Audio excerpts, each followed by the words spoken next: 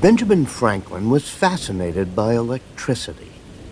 If there's one image that's seared in the minds of American school children, it's Franklin standing in a storm, holding his kite, hoping to discover the electrical properties of lightning.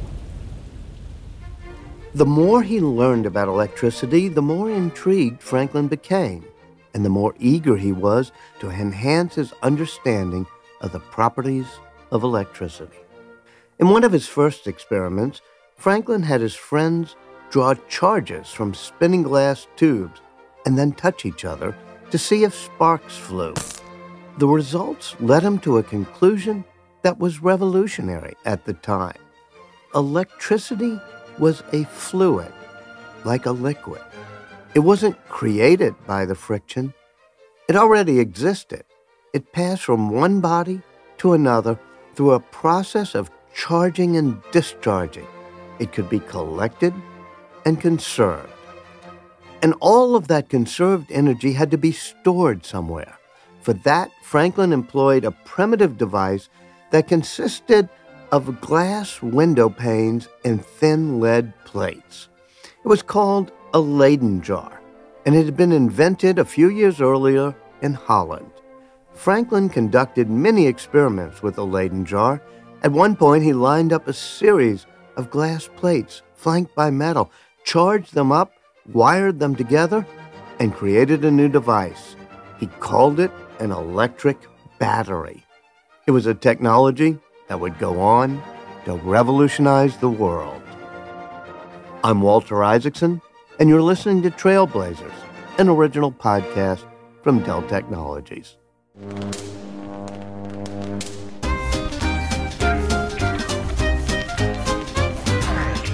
Nowadays, we use dry cells in flashlights and portable radios. The source of electrical energy, the battery, must be maintained in proper condition. People have become so accustomed to electricity and the many conveniences it provides. All atoms contain electricity, and there's your voltaic cell.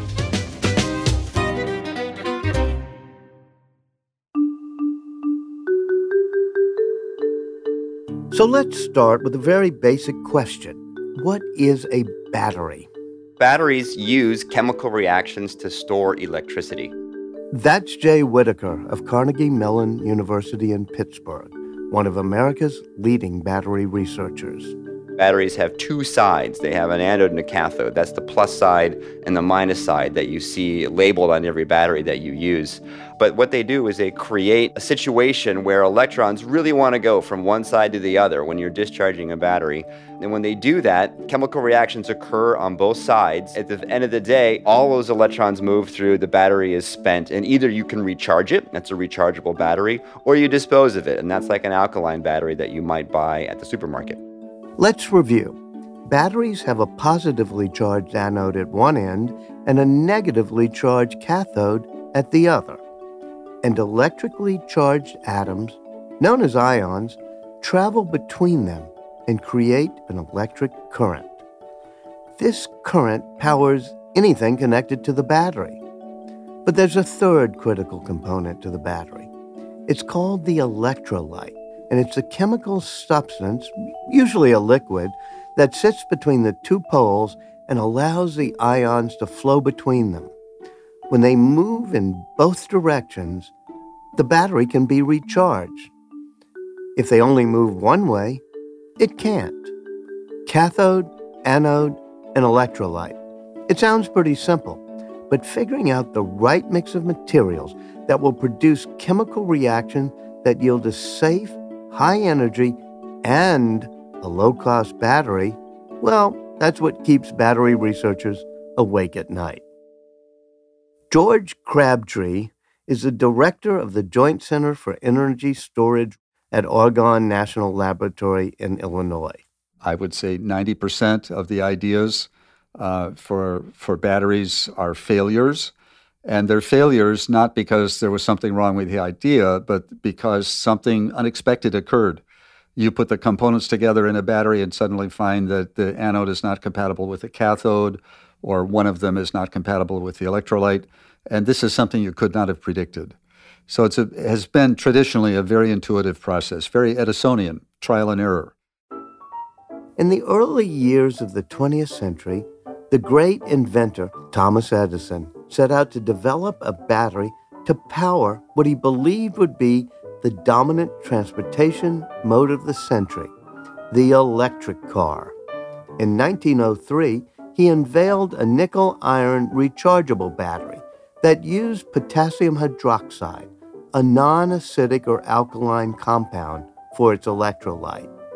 The problem was that the battery was expensive and couldn't hold a charge for very long. So Edison went back to the drawing board. But by the time he emerged with a new and improved version, his moment had passed. In 1908, Henry Ford unveiled his Model T, an inexpensive, reliable car powered by gasoline, not electricity, with a lead-acid battery under the hood. It would be another century before electric cars again captured the public's imagination, and researchers turned their attention to new kinds of batteries to power them. But in the 1950s, Edison's battery provided the inspiration for the next big battery breakthrough. At the time, most household batteries were made of zinc and carbon, but had a weak charge. They couldn't power a motorized toy for more than a few minutes. That was the problem that Louis Urey set out to solve. He was a 28-year-old Canadian chemical engineer working for the Eveready Company in Cleveland. He wondered whether reviving Edison's idea of an alkaline battery might be a solution. He tried manganese dioxide and solid zinc, but the results weren't much better. Then one day in 1957, he crushed the zinc into a powder, and that one modification dramatically increased the battery's capacity. Eveready's alkaline battery went on sale in 1959 and revolutionized the battery world. Jay Whitaker. This is a simple, low-cost, very old-school chemistry. It was discovered and invented, very long time ago. It was adopted into a range of early products. It's fairly safe, and it's very inexpensive to manufacture. So there's cost, there's heritage, there's comfort, and there's the sort of the uniformity of, this thing, when I put it together in this way, gives me 1.5 volts for a certain amount of time. So then you can build electronics and toys and whatever else around that particular kind of battery, and that encourages further use. Alkaline batteries do have a lot going for them. The downside is that you can't recharge them. We use them and toss them, and that causes a couple of problems. The first is environmental. About 86,000 tons of single-use alkaline batteries end up in landfills every year, where their toxic chemicals can leach into the soil and groundwater. The second problem is that their usefulness is rather limited. You can't power a car or any of our sophisticated electronic devices with a battery that can only deliver 1.5 volts and can't be recharged. And you certainly can't use them to store solar or wind power and help reduce our reliance on fossil fuel. To do all that, new thinking would be needed, a new kind of battery and a new trailblazer. My name is John B. Goodenough, professor. I'm in mechanical engineering and electrical and chemical engineering departments of the University of Texas at Austin. John Goodenough's academic career began in 1946 when the young Army veteran headed to the University of Chicago with a dream of studying physics. When he arrived, however, his dreams were quickly dampened. A professor at the school told him that at 23 years old, he was already past his prime. Thankfully, that discouragement did not stop John Goodenough, because if it had, the world we know would be a very different place. Goodenough persisted and eventually found a life for himself in academia. His first teaching job, however, wasn't in physics. It was in chemistry at Oxford, where he found himself during the energy crisis that gripped the Western world in the mid-1970s. There were a number of people who understood this dependence on the energy and fossil fuels is not sustainable, And therefore, they had to find ways to get energy sources other than fossil fuels. And so they began to look at how could they harness energy from the wind and how could they harness energy from the sunlight. Since those energy sources are diffuse and variable in a very different time scale and demand, you can't use the energy unless you can store it. And therefore, it was clear a need to see what you could do to develop a better battery than what we had. The better battery needed to be rechargeable, and it needed to have a much larger capacity or energy density than the 1.5 volts of the standard alkaline battery. It was clear that a new material would be needed to form the basis of this new battery, and the most likely bet for that material was lithium. Jay Whitaker. And it's funny, in retrospect, those of us who have worked on this kind of battery chemistry for years now, it all seems kind of self-evident, but it took decades for people to understand how to exactly assemble the right collection of materials and the right package to get this kind of performance. Armed with a solid scientific hunch, John Goodenough got to work. So the question is, I knew I could get a higher voltage, but I didn't know how much. We doubled the voltage of the cell. That gave it a much better energy density than you could get otherwise. By 1980, John Goodenough had completed work on his lithium cobalt oxide cathode. It offered 2 or 3 times the energy of any other rechargeable room temperature battery on the market. Many researchers ranked John Goodenoug's development of a lithium-ion cathode right alongside the transistor in terms of its impact on the modern world. They believe he should be awarded a Nobel Prize for his invention. But that prize has never come, nor has John Goodenough made the kind of money you might expect from someone whose invention has generated billions of dollars in sales. At the time, John Goodenough wasn't really interested in the commercial applications of his new battery. Nor did he ever really see how the lithium-ion battery could be shrunk to power ever smaller portable electronic devices. Oh, no, I wasn't that clever. No, I wasn't thinking that far ahead. I was just interested in the physics. Today, about 2 billion lithium-ion batteries are produced every year. They power your smartphone, digital camera, laptop, drones, cordless power tools, electric cars, pacemakers, hearing aids, and even the Mars Curiosity rover. But John Goodenough received no royalties for his invention then or since. His university, Oxford, wasn't interested in owning intellectual property, so it declined to take out a patent on the cathode. And there was nothing John Goodenough could do about it. By that time, since I didn't have money to license my patent, I'd given it away.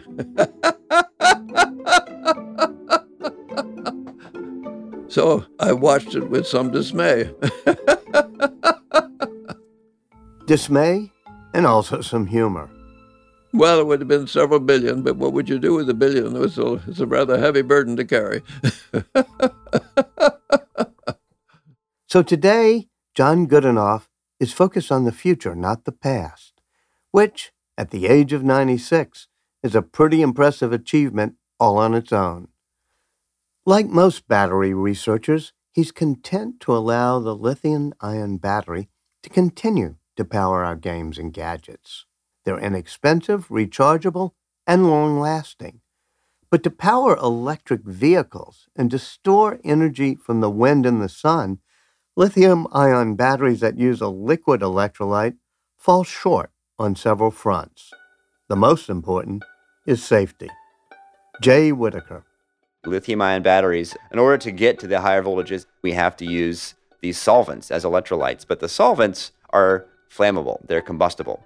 And so there is always extra cost and concern about lithium-ion batteries, because if something goes wrong, if there's a short, if they overheat, catastrophic fire is possible.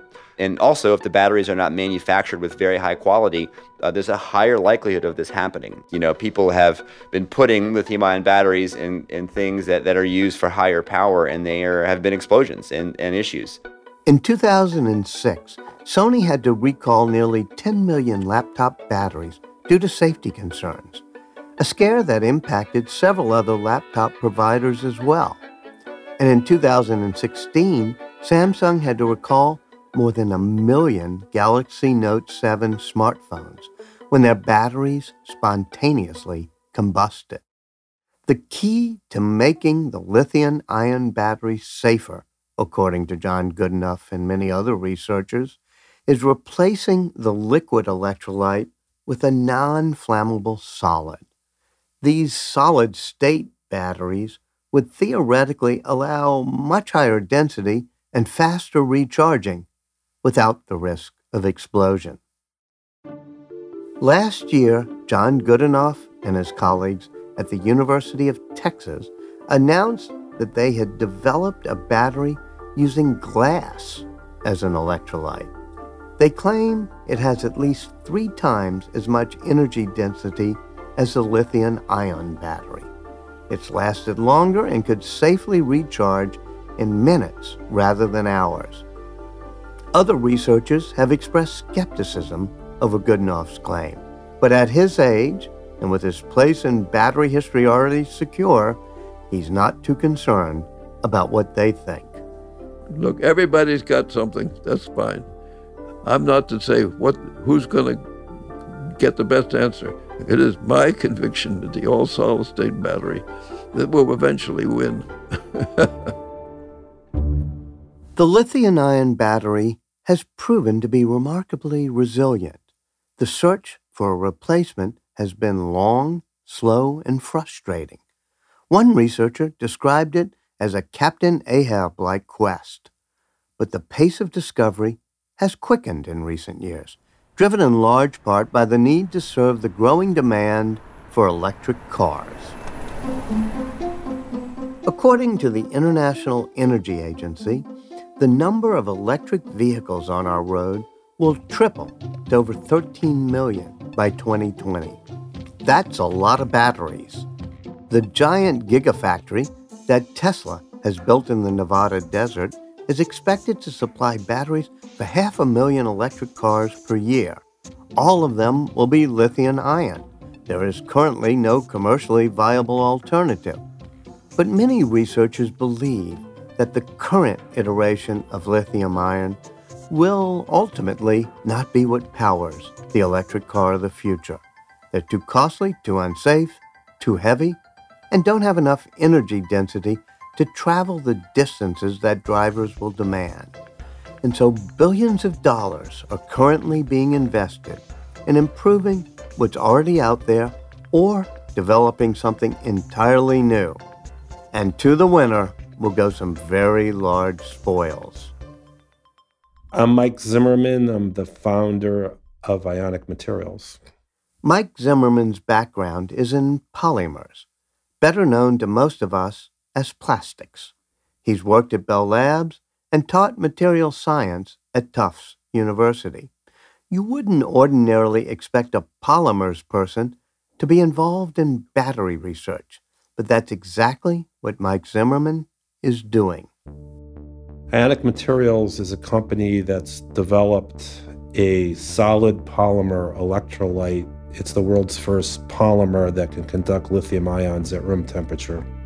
Like John Goodenough, Mike Zimmerman believes that the future of the lithium-ion battery lies in solid state because liquid electrolytes are simply too unstable. But unlike Goodenough, Zimmerman believes that solid should be plastic, not glass. There's 3 different types of materials that had been used for solid electrolytes. One was a ceramic, another's a glass, and the third was a polymer.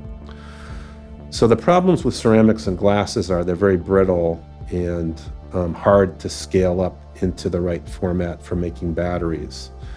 As a polymers person, I said to myself that a polymer would be the right way if one could actually make one that meets all the requirements. So my idea was to try to develop a new polymer that had a new conduction mechanism that could work as a solid-state electrolyte. So that's kind of what motivated me to do this. So Mike Zimmerman set out to do something that had never been done before. Develop a polymer that was structured like metal, so that when you insert it inside of a battery, it could conduct ions at room temperature, just like metal conducts electrons.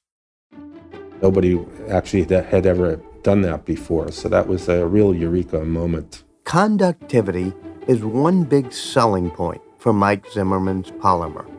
Safety is another.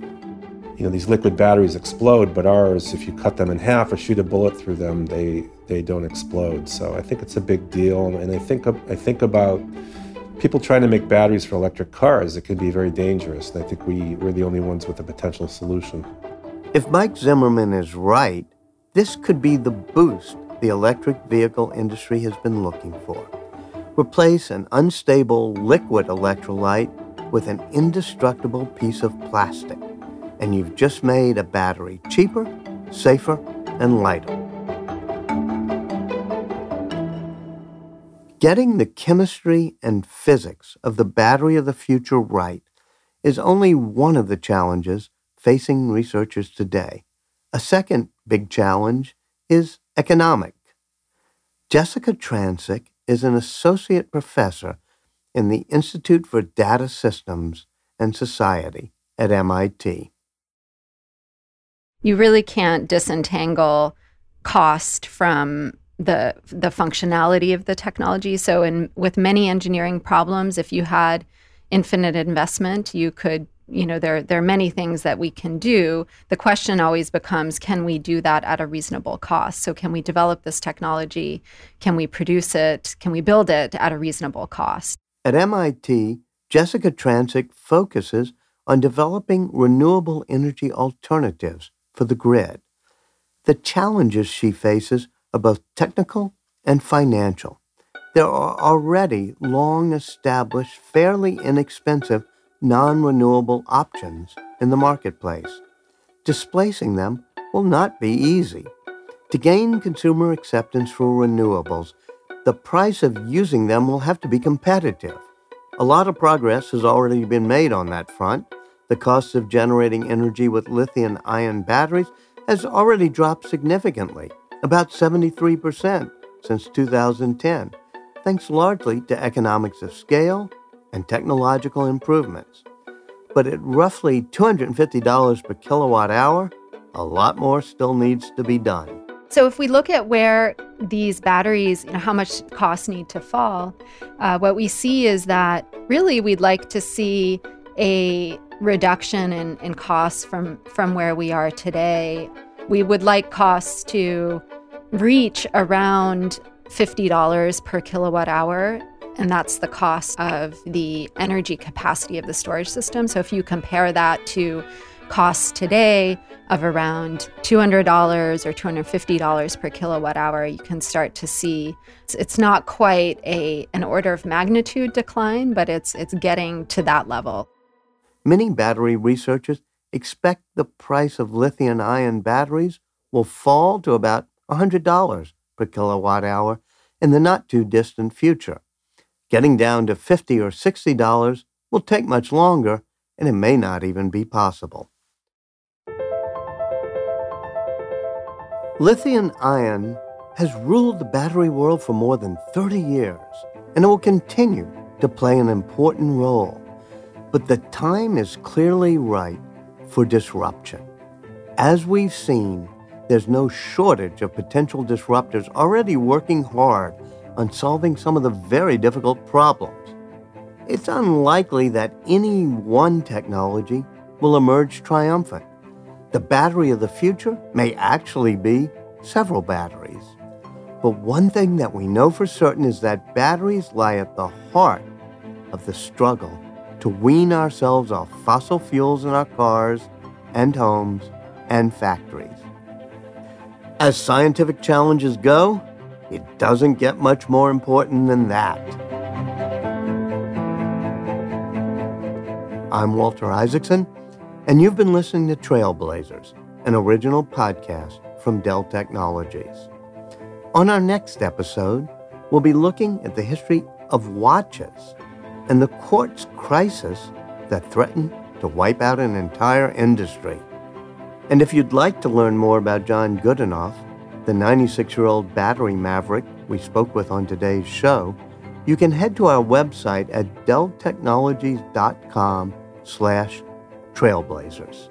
Again, that's delltechnologies.com/trailblazers. Thanks for listening.